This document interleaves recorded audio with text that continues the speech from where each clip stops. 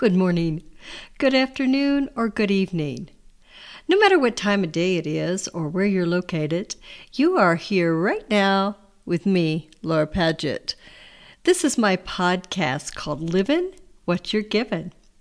And in this podcast, we have been dealing this year with different topics around aging, around pivoting, around many different things that can either be blessings or curses in our life. Those are our choices. But we are moving from our pivoting section now into our new area that we want to cover right before the holidays, and that is called Po Buddies Nerfect. Yes, that's right. And we want to talk about dismissing the perfectionism that may keep us from having blessed, healthy holidays, no matter if the turkey burns, no matter if the relatives don't get along, no matter what. We can have that by dismissing perfectionism and the expectations that she authors for us. So we're going to have a little bridge session here with a good friend of mine, Sue Donaldson. And we're going to be going from pivoting into dismissing of perfectionism. And in order to do that, I want us all to feel able to laugh with ourselves, laugh sometimes at ourselves, and be able to pick our lives up even when we think we've really blown it. But we can't do that unless we are committed to making our lives His sanctuary.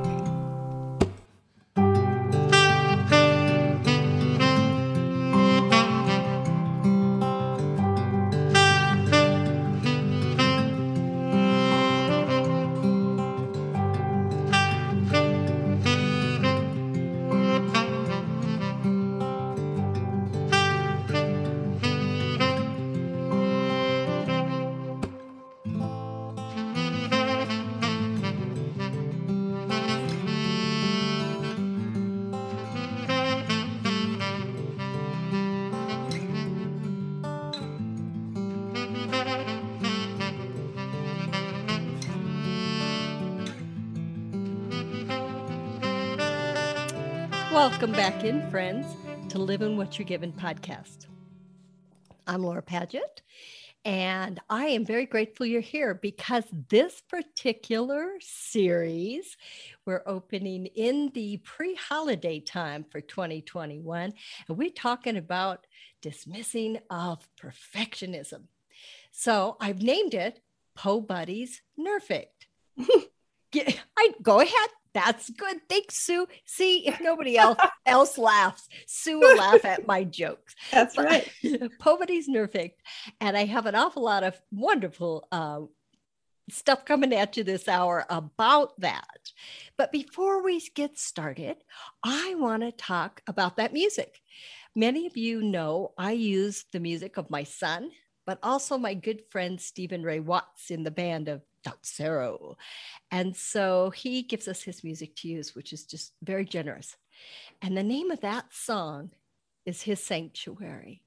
The reason I selected that for this particular guest is because her heart, her home, her ministry, and her podcast, all things we're going to be talking about, exactly are portrayed as His sanctuary. She purposefully makes it her life around a legacy of bringing people in welcome and love. And isn't that what Jesus is about? I'm just saying. Yep. So welcome, Sue. Before I read your bio, I want to say, hey, hi, Sue in California. Thank you so much. Lovely to speak with you. It's really a hoot and a holler. We have a lot of fun. And I've often thought, Sue, on our podcast meetings, we are on Zoom, right? And it looks like the Brady Bunch, da-da-dee-da, da-da-da-da, and we're all looking around each other. But I've often wondered if I'm going to ask Eric one of these days if he purposely doesn't put us together because I'm just saying, I have friends where my husband will say, no, you two do not get sit together. But we're pretty fun ladies. We're almost Yes, we are. It doesn't matter how old we are. No, ma'am. We're the same age almost, kind of, and we're having a party out here for Jesus. So that's what we're doing, folks. And this is who Sue is. Okay. She's a speaker, an author, and she and her husband, Mark, live in San Luis Obispo, California.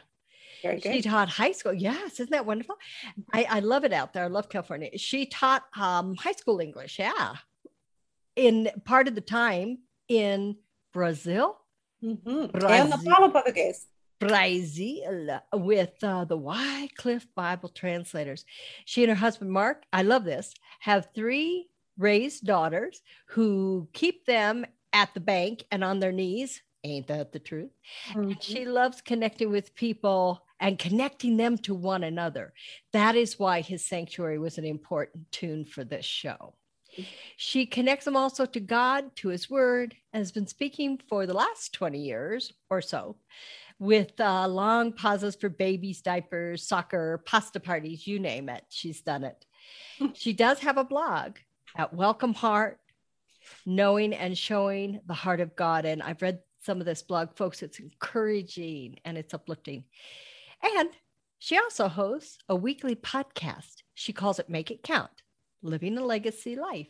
We are going to put her links to her books, which she's also written, and the podcast, and another link for one of her free resources for you friends out there. We'll do that in the show notes, but we're going to mention it at the end of the show as well. Sue, you want to add anything in there? Well, I'm just so delighted to have met you and in the group Christian Podcast Association. You are delightful, as your audience knows, and I do believe we are kindred spirits. Even though we live far away from each other, we do have a party online, and we would have an even bigger party together. I am blessed to have known God since I was a child, but there's always so much more to know, as you know, and so we never stop learning, and we never stop giving. So I think I just wanted to add that. And I think that's just a wonderful segue into what we're talking about. And as you say, you met God at an early age. Am I right on that? Were you a child when you were being taken to church and things like that? So I was, a child, because my family was a Christian family, and they took us to church, since we were born. However, I did lose my faith somewhat in college. You can hear that on another podcast with Michelle Rayburn, which was a complete shock to me because I was at a Christian college. But I think it was it took about 2 years or a year and a half of faith struggle. But I think that was a gift from God. Often our trials, we never look at them as gifts until afterwards, until they're completely unwrapped. And the gift is that what I was raised in was my parents' faith and mine, but when it went away, then when it came back, it was mine, all mine. And so I think that was good for me intellectually to go through that, to decide for myself that what I've been taught my whole life was true, but I had to kind of figure that out myself. And I think we as Christians don't talk about that very much because we're afraid what will the doubts take us. And they are a bit of the dark night of the soul, but I think we need to talk about it more. And that's why I'm frank and open about it, because people are afraid to ask questions, but God is big enough for all of our questions. So that's what I came to. And, it's an interesting thing because even though you and I share a similar path, now, we certainly have come from different avenues.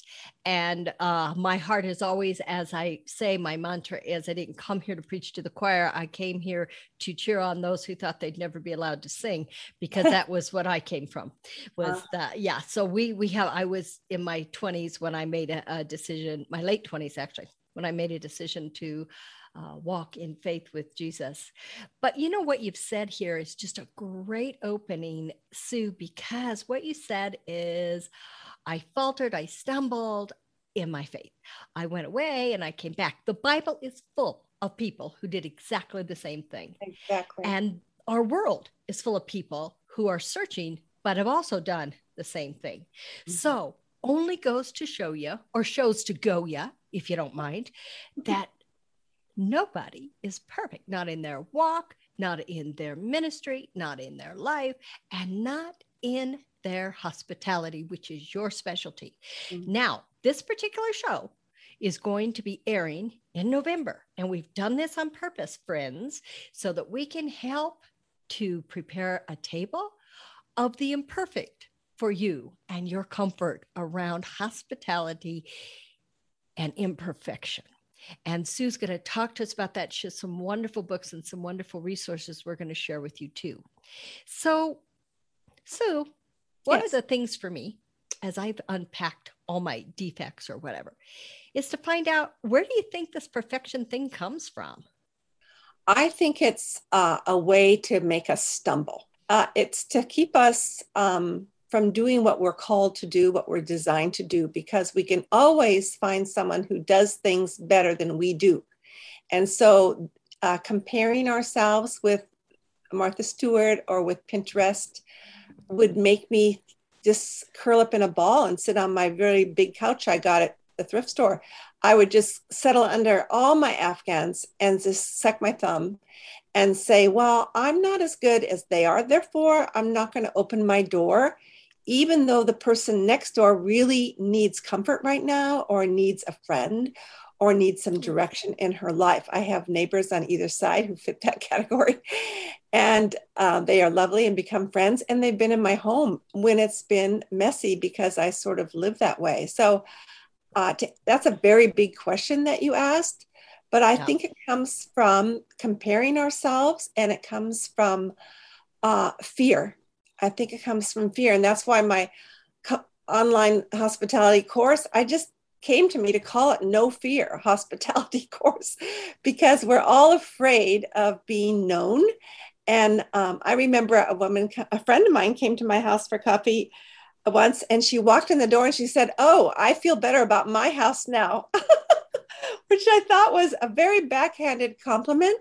And I just decided to take it as one, because I made her feel comfortable. And I think that's what part of what hospitality is to make someone feel at home. Not that you pour the Rice Krispies all over the floor on purpose right before they get there, but so that if something happens while they're there, that you still keep your attention on them, because God is always keeping his attention on us. And I want to reflect that welcome heart to whoever walks in my door.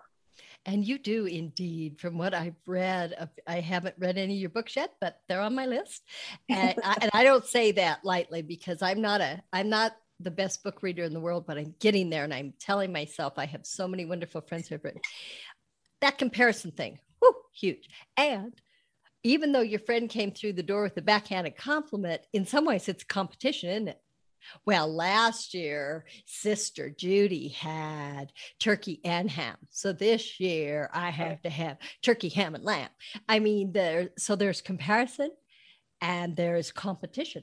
Very, very good point. But I also think there's another big C in there. I call these the evil C sisters: the comparison, competition, control. I want control of all outcome. And that means it has to be perfect, because it reflects on my ability to control things. Mm-hmm. And so I'm so glad you brought that up, because if we can get people to put their comparison in a box, or put it someplace else, and their competition and even the control, maybe we can begin to move a little more comfortably into hospitality. And we're particularly talking now about the holidays. And so the other, we're very, sometimes very influenced by media, as we all know. So we see the movies, we see the Currier knives, we see the word Wally and the beef, and all of that stuff is simply illusion. Do you think? Oh yeah, it's totally illusion. And I think that, well, when you were talking about the third C, control, what flashed through my mind was that we have children to teach us that we're never in control, because even when they're little, it's hard to control them, but when they're adults, it's impossible. So God reminds us that he is the ultimate one in control. And then this whole past year with the pandemic and the divisiveness of everything going on, we are not in control. And whenever I come up against that C, I go, oh, that's right. Like I'm an idiot. Like, haven't I been taught this before? Mm-hmm. And I remember we were first married. I invited the pastor and his wife for dinner, and I thought I'll make something, that I've made before. Well, no, I did a new recipe, but it looked easy. It was meatloaf, Laura, meatloaf. But it was a rolled meatloaf where you just put mozzarella and shaved ham and roll it up, right? Well, the mistake was I didn't follow the recipe completely. I didn't use enough. I used more hamburger than necessary. And when I was passing it around, everybody was taking a piece of meatloaf on their plates. It looked like it was raw, and I don't serve raw hamburger. I'm not one of those. And I thought, no, that's the ham, right? Because it's pink. And then I go, oh no, it's raw. And I quickly picked up the plates before I could poison my pastor. And I put them, praise God, for microwaves. I mean, what did my mother do when this happened to her? They didn't have microwaves. And I'm the whole time, Laura, I'm doing each plate individually and sweating, And my dear pastor's wife, who I just met, and she was an older woman, she said, I remember once when we invited the visiting pastor who was preaching at their church for dinner after church, and she had used a stewing chicken. And I was thinking to myself, I don't know what a stewing chicken is, Doris, but please keep talking. And she said, and I didn't know what a stewing chicken was. And we got home from church and it was too tough to eat. So the guests had to take us out for dinner. And I thought, thank you, Lord, for Doris Keller for sharing her imperfection. Amen. That made me feel better. And I just asked the pastor not to use me as a sermon illustration, which he didn't. But the whole point was I made a friend through that. And when we are willing to be imperfect at the holidays, that's when people come over that we don't know as well, even relatives. We may only see them every year or two, where we are vulnerable enough to show our warts a little bit so that they are comfortable being vulnerable and transparent with us. Because, Laura, if we are not, we can't get into a deeper conversation. We only talk about the weather or the hurricanes or where our kids went to college. But if you wanted to get into something deep, you have to be real. Thank you so much for saying that. And the thing about control just cracks me up, because the other one of my mantras is powerless ain't popular. Powerless ain't popular. Oh, there we go. And yet we are powerless in so many situations. And certainly as women of faith, we don't, perhaps, I don't know about you, I don't always surrender to the idea that I'm powerless. I often try to text God or send him an email or say, okay, here's your script for the day, Lord. But yes, he doesn't answer, and I don't get it, but he always has a better idea. And I was going to say, he does answer. He just sort of ignores it by answering. I think that's true. And it's so interesting to me is that when you said that, see, he had a better plan. The point wasn't the chicken. The point was the relationship. Right. And is that what you're always talking about and in your particular ministry? And I want to get into that because I want you to help share with us how we can begin to dismiss some of this perfectionistic behavior and the expectations so we can relax into enjoying the blessing of the season. You just mentioned one, and that was being vulnerable in our imperfections. Can you give us a couple of more ideas? Well, what has helped me the most is to realize that hospitality is not the same thing as entertaining. And the 2 points that I see in that is that the focus of entertaining is often the host. So we put pressure on ourselves when we're entertaining other people. And so if the focus is on me, of course, I am feeling self-conscious or feel like I need to do better. But hospitality, the focus is the guest. How might I serve them? I remember before Thanksgiving one year, my brother comes most of the time, all the way from Washington. And I was praying that morning before getting the turkey in the oven. And I thought of what I'd written in my book, which is the hospitality focus is the guest. And so how might I serve my brother that I've known my whole life? I thought that was a little bit of a strange prayer because I usually think about how can I serve a stranger? So I prayed that. And then what happened that day was, of course, we still had 30 other people, but I know my brother was blessed as a result of me looking out for his needs, even though he's not very needy. And so the focus of hospitality, to reiterate, is the guest. So you might pray before every time you open your door, Lord, what is their need? Because you know their real need and I don't. Mm. And so help me to focus on their need. And then the other difference between hospitality and entertaining is that entertaining is often to impress. And that's the purpose. And the purpose of hospitality is to serve. How might I serve my brother or my sister? How might I serve even Laura, when you come on my podcast? I want to serve you because I'm hosting you on Make It Count Legacy. And I want to have that attitude. So to answer your question, what might help us get over perfectionism is just to say, Lord, or am I about impressing someone? So that's entertaining. Or am I about serving? And that's hospitality. And you still say, I need help serving because I still don't know how to serve very well. And I like to say that there are 17 reasons why we don't do hospitality. And if I thought of all 17 in one day, I would never answer the doorbell. I would put a big blockade in front of my door because it's just too much. But it helps me to go through the list. I'll just give you a few. Is that okay? Sure. Oh, that was my next question because I knew that you had these. So yeah, I don't remember them all by heart, but the first top three are. One is that I wasn't raised in a hospitable home. Oh. Or I was raised in a home of entertaining, so now I don't feel adequate to open my door. I can't be like my mother in Santa Barbara, so I'm not going to do it at all. Mm-hmm. So my mother wasn't raised in a hospitable home because they were poor in the Depression, but so that was her mother's reason or excuse.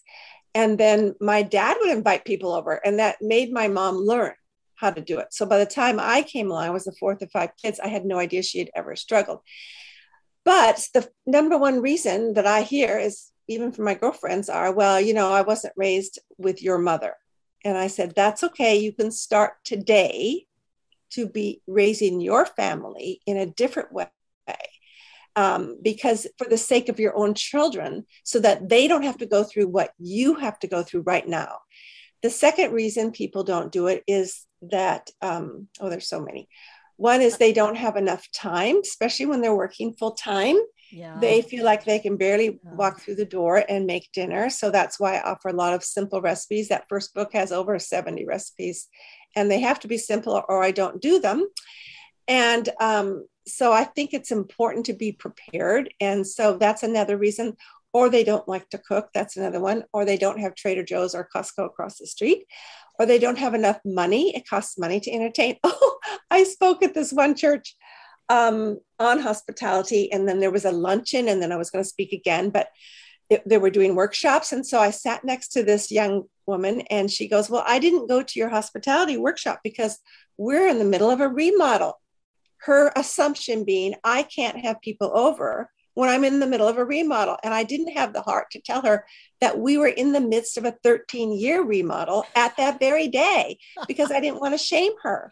But I just had to keep inviting people over because I knew that they needed to be invited. Oh, so if we get over ourselves, Laura, that's the main thing. We have to get over ourselves. The whole thing about perfectionism is self-focused. And we need to stop navel gazing for the sake of the gospel, for the sake of loneliness. Loneliness is rampant in our culture. We are not a gathering people. Other cultures are, but not Americans. Other cultures don't even need my book, but Americans do, because we come home to a automatic garage door society. And we don't want to get into other people's business because we don't want them getting into our business. But God is in the business of drawing hearts to himself and to one another. His heart is broken over our loneliness. I agree. And I've had people over because I've been lonely. I call that self-serving sanctification, where I go after friends because I've been lonely. And so some of the reasons are that we can't get over ourselves. We don't know what to say when they walk in the door. That's why I wrote the book, 252 Conversation Starters. So, we can decorate our homes, or maybe we can pull out a good roast chicken, but we don't know what to say once they come in the door. So those are just a smattering. That is absolutely wonderful. And I was listening to some of those, and I was thinking about a story. My sister and I, my husband, when we lived in the Denver area, used to get together, and you know how it is. The kids go to the other in-laws or whatever. Yeah. And so it was Sister Mary, my younger sister. I don't say littler because I'm 4'11", so you know, littler, but she is littler. You know, our whole family portraits on a postage stamp. But I said to Sister, come on over, we're going to bake a chicken.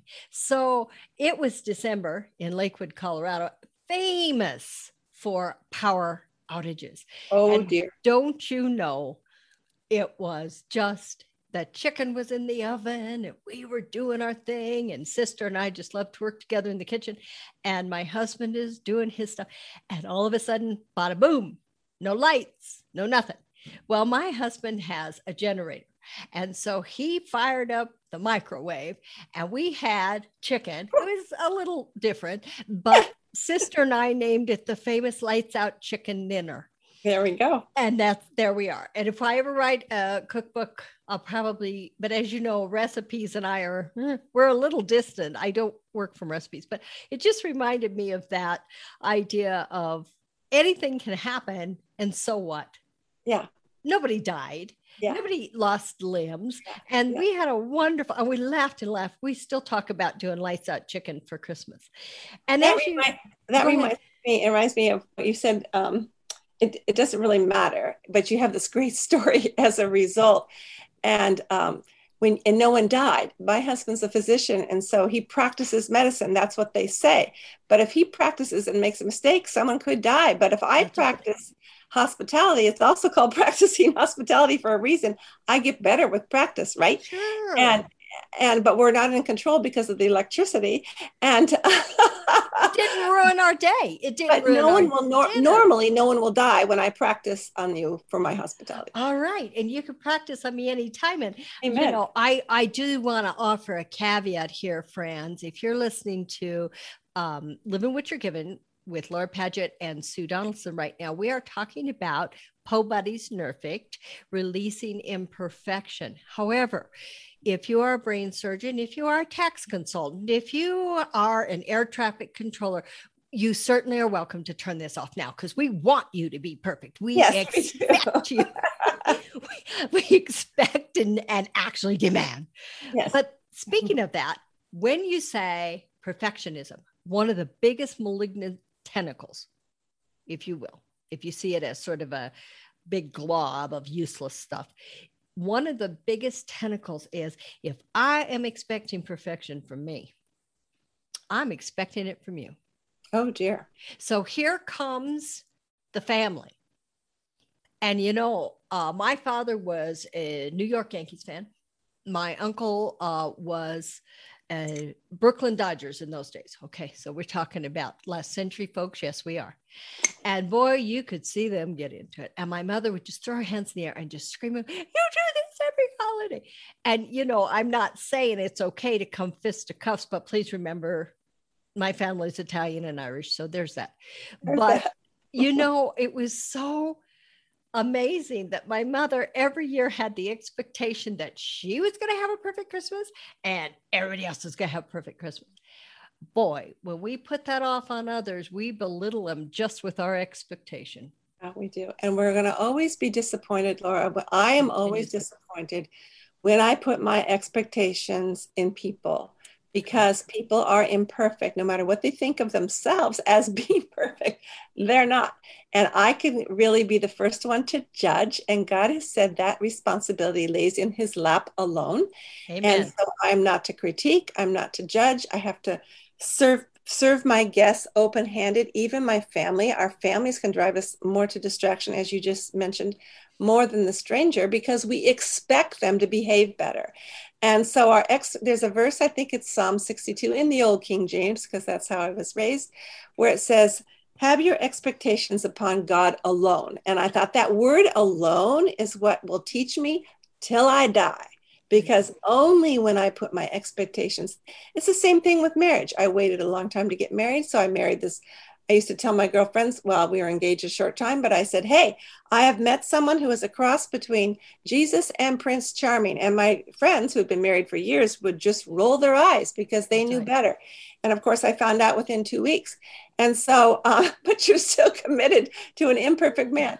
In the great devotional, My Utmost for His Highest, Oswald Yes. Chambers, the writer, said that Jesus never expected a lot from his followers. So he was never disappointed. He Yeah. knew that he had the perfect thing down, and he alone had the perfect thing down.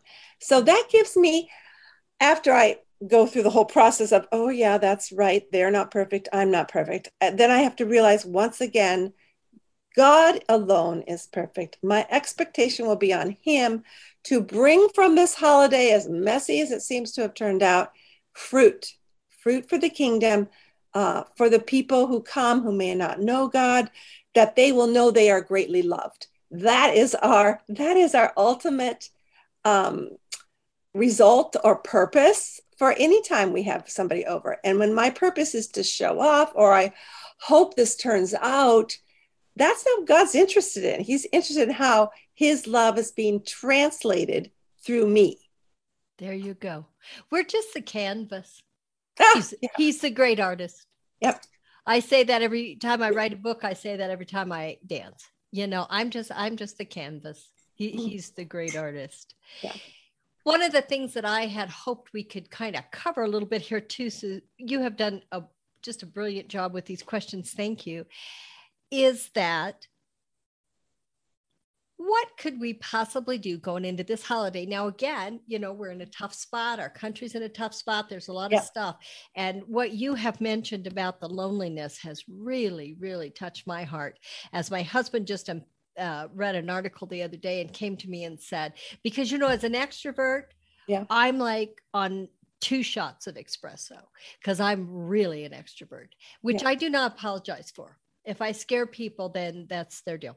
But I had not realized, Sue, I'd not realized how hard I was going down, and he could see it in me. Things were not okay. Mm-hmm. And finally, I put that imperfection before him. If it's an imperfection, I'm not sure. And he's an introvert and I'm an extrovert. And I said, I am lonely. And he kind of looked at me and I felt like, okay, I said the wrong thing to my husband. How do you look at your husband at 30 years and say, I'm lonely? But I told him, you can't be expected to be all things for me. Right. And that's not a healthy marriage. So we talked about that. So I'm doing exactly what you've been saying. I'm kind of reaching out a little more, people coming in, we're going out. But it's such an interesting situation that we have found ourselves more in need of hospitality today than we have ever seen in my lifetime. Sue, I'm saying my lifetime. Well, I grew up with it as a matter of course. Every Sunday, my mother invited anybody who was new that Sunday to dinner because she had 2 chickens in that big blue roaster on time bake. And so the chicken would be done by the time the people came over. And we as children liked company because they would do all the work in the kitchen. We could still play. But I learned that. So I became used to it, right? Well, then when I had my own children, I didn't invite anybody home after church because I had my own children. No wonder it's just so hard. You got to get them down for a nap. So there's different seasons, different things that you do. Indeed. But I remember standing in the church parking lot when I was single. I was about 27 and I saw everybody loading up their families. That was when vans were first new, and they're loading them into their car seats and driving off without inviting me home for dinner, Laura. And I was so desperately lonely. And I thought, I think they like me. They laugh at my jokes. They invite me to the church functions, but I didn't get invited to their homes. So like you, I had to just make a determination. And I invited about 5 or 6 women who I was acquainted with for a Saturday brunch because it was cheaper food. I could read a recipe. And these women became my friends, and they were just glad to get out of the house on a Saturday morning. So I did them a service, but I did it because I needed friends. And I have never regretted that. By the time I left that church 4 years later, I went to Brazil with Wycliffe. I had about 6 women I could call. It was before texting, but I would call them and say, can we meet? And they would treat me for lunch. They were all worried about me and praying for me. So it turned out to be a delight to them because they're pouring into me, but also deep friendships. And so wherever you move, you need to start that over again. I had to do it again when I got to Brazil. My roommate said, you need to make friends. You're only going to live here 2 years. So she made up guest lists every Friday night for 5 nights in a row. And I made apple crisp every Friday night with vanilla, and we bought vanilla ice cream. There were no chocolate chips in Brazil at that time. I would have made something else probably, but I got really good at apple crisp. I'm happy to send that recipe to your listeners, or it's on my blog as well, Trisha's Apple Crisp, because it's great for the fall. It's great for if you feel like you're afraid of making the traditional pies because of the pie crust. I also have an easy recipe for that. But you can always make apple crisp. It makes the house smell so good. You don't have to make a full-on meal when you invite someone over for the first time. This is a tip. I'm going into the tip section here. We're in the tips now, friends. Get good. Yeah. So you can. And I love, we live near apple country, even though we're by the ocean, 7 miles from the Pacific Ocean. There are apple orchards tucked down in a little valley about a mile from the ocean. So we love to go get our apples there. It's called Avila Beach area. And we get our apples, and then one time we got this little funny mechanism where you do this with your hand. Oh, no one can see me. Where you peel it and core it. Yes, and slice yes, I have one too. Mm-hmm. Yeah, and so my husband likes tools, so I actually got him in the kitchen that day, and he was going to the band with those apples. So much so that I made 11 fillings for apple pies and froze them in the shape of an apple pie with saran wrap with because you have to put the spices and things on it so they won't turn yellow with lemon juice. And so throughout the whole year, it was kind of like living in the pioneer days. I could pull out a pie shaped filling for an apple pie and just do a Dutch topping, where you didn't have to use 2 crusts. My sister-in-law gave me a pie crust recipe that makes 4 to 5 crusts, and I keep them. I have 4 balls right now in my deep freeze.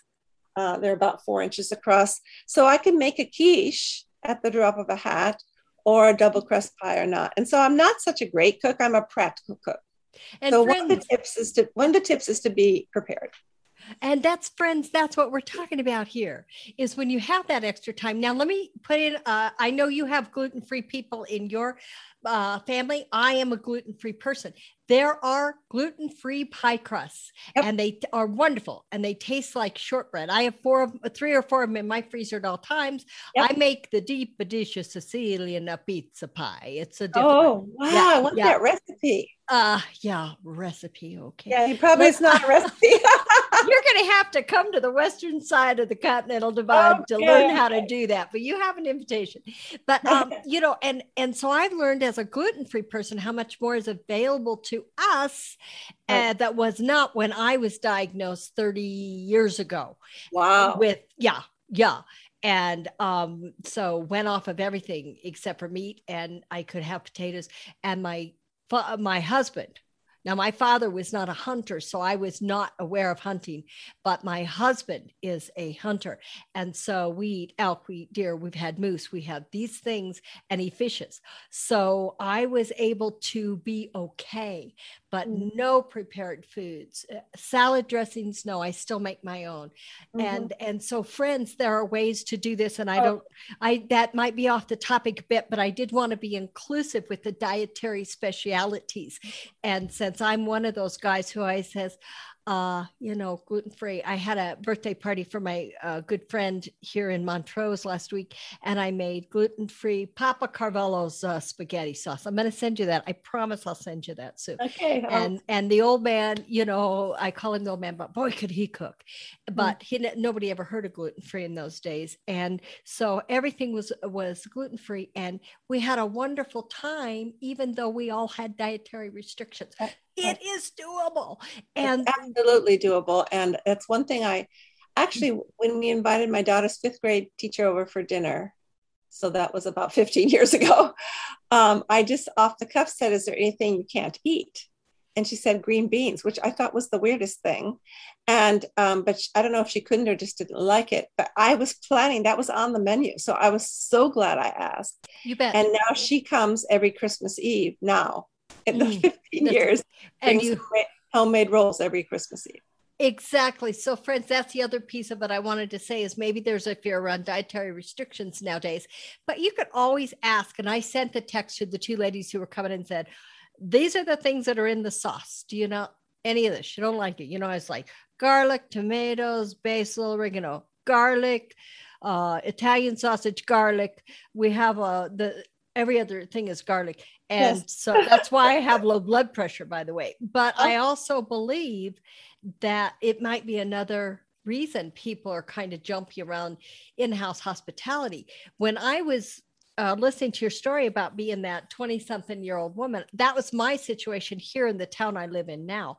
Mm-hmm. And I talk about in my first book, I talk about the two people that took me under their wing. They would take me out. Yeah. And we'd go have a buffet, or we'd go have, maybe on Sunday, we'd go have a wee pot roast or something at one of the wonderful restaurants. We still have great restaurants here. But the fact is, hospitality could also be an invitation out. Can it not, Sue? Yeah. Oh, yeah. I think so, especially when you don't have a big salary and you're not used to going out as a single person. When somebody would even take me to get ice cream with their whole family, it made you feel part of a family. The scripture says that we are to place the lonely in families. And that means the divorced person who was used to travel, socializing with their husband, and now they're downcast in spirit, but they're also lonely and they really don't know what to do with themselves. So I remember looking up in the choir loft years ago and watching an acquaintance, actually, I really wasn't friends with her. Her name is Suzanne. Sing. She was in the choir, and I thought to myself that her two best friends had relocated that week.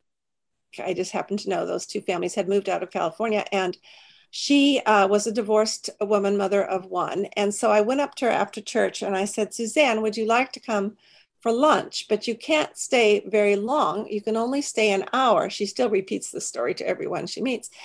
Because I was 8 months pregnant at the time, I said, I have to paint our kitchen before this baby comes. So she came for dinner. I enjoyed her story so much. She was born in Ireland. She told me this whole story about her dad building all her furniture. So I found out she's kind of likes to do house projects. So after listening to her testimony, she went home, changed her clothes, came back and helped me paint that kitchen. Oh my goodness. And now Suzanne is practically a member of the family. Her daughter grew up going to all Christmases at our house and now lives in Austin, but comes home for Christmas. And so Suzanne and Heather come for Christmas Eve, they come for Thanksgiving, and they come for Christmas morning. Brilliant. And that was all because I was looking up at the choir loft and thinking, I think she might feel lonely today because her friends aren't here. And she's an introvert, so she would have never asked. Yeah. And friends, that's the other thing. And I love that. And again, Sue's answering questions that I would have asked. And it is benefits of imperfect hospitality. Oh, yeah. The imperfection of a time assignment because you have a baby coming and a kitchen that needs painting, but still the offer, and look at this benefit, a lifelong friendship. And she's told several stories where there have been benefits. Yeah. I believe this is a great calling. And I don't think there's anywhere more or any time more when we need what she's saying. I don't believe in my heart of hearts that everybody is going to be able to offer this gift. I think hospitality is a gift, but I also think it's a way to connect with other people. And I think that's one of the ways we're going to heal our world. Oh, totally. To go back into the idea that Mother Teresa said, we'll have no peace in our life because we've forgotten we belong to each other. Yeah, that's a beautiful quote. And I use it on almost loneliness is the worst disease. And she said that. And this was Mother Teresa working with the most diseased people in the world. And yet she said loneliness was the worst disease. And we can be too proud to admit that we're lonely. Praise the Lord. You felt that freedom with your husband to explained that. And during my remodel, I said, I'll be fine as long as my husband takes me out to eat every 2 weeks and that I can still have company who don't mind that we don't have walls or that the stove has been moved or that the refrigerator has been moved into the family room or that we have to sit on the guest bed with a space heater. All those things happened because I needed it. But then the people who came in saw, oh, if she can do this with a half down broken house, I guess maybe I can have someone over. God doesn't call us to hospitality with, he doesn't say, come to me, all ye who labor and are heavy laden, and I will give you 12 place settings of china and silver and matching napkins. No, he says, I will give you rest. And so if you can have someone over with paper plates and take out pizza, gluten-free takeout pizza, and they will feel loved. That's hospitality. Can I say that any harder and longer? No. And with the holidays coming, I mean, my brother even started a tradition on when he was not with our family to have Christmas Eve at Burger King because it was easier on his wife. And they would invite anybody else after the Christmas Eve service to go there. I have a standing tradition of a Christmas Eve soup and bread potluck because soup feeds a lot of people. And I started doing it because my husband couldn't get away. He was always on call at Christmas, and I would get depressed about it because I think part of Christmas is having a big crowd. So we've been doing this now about 15 years. And so sometimes we've had up to 50 people because people will invite other people who, oh, they don't have anything to do Christmas Eve.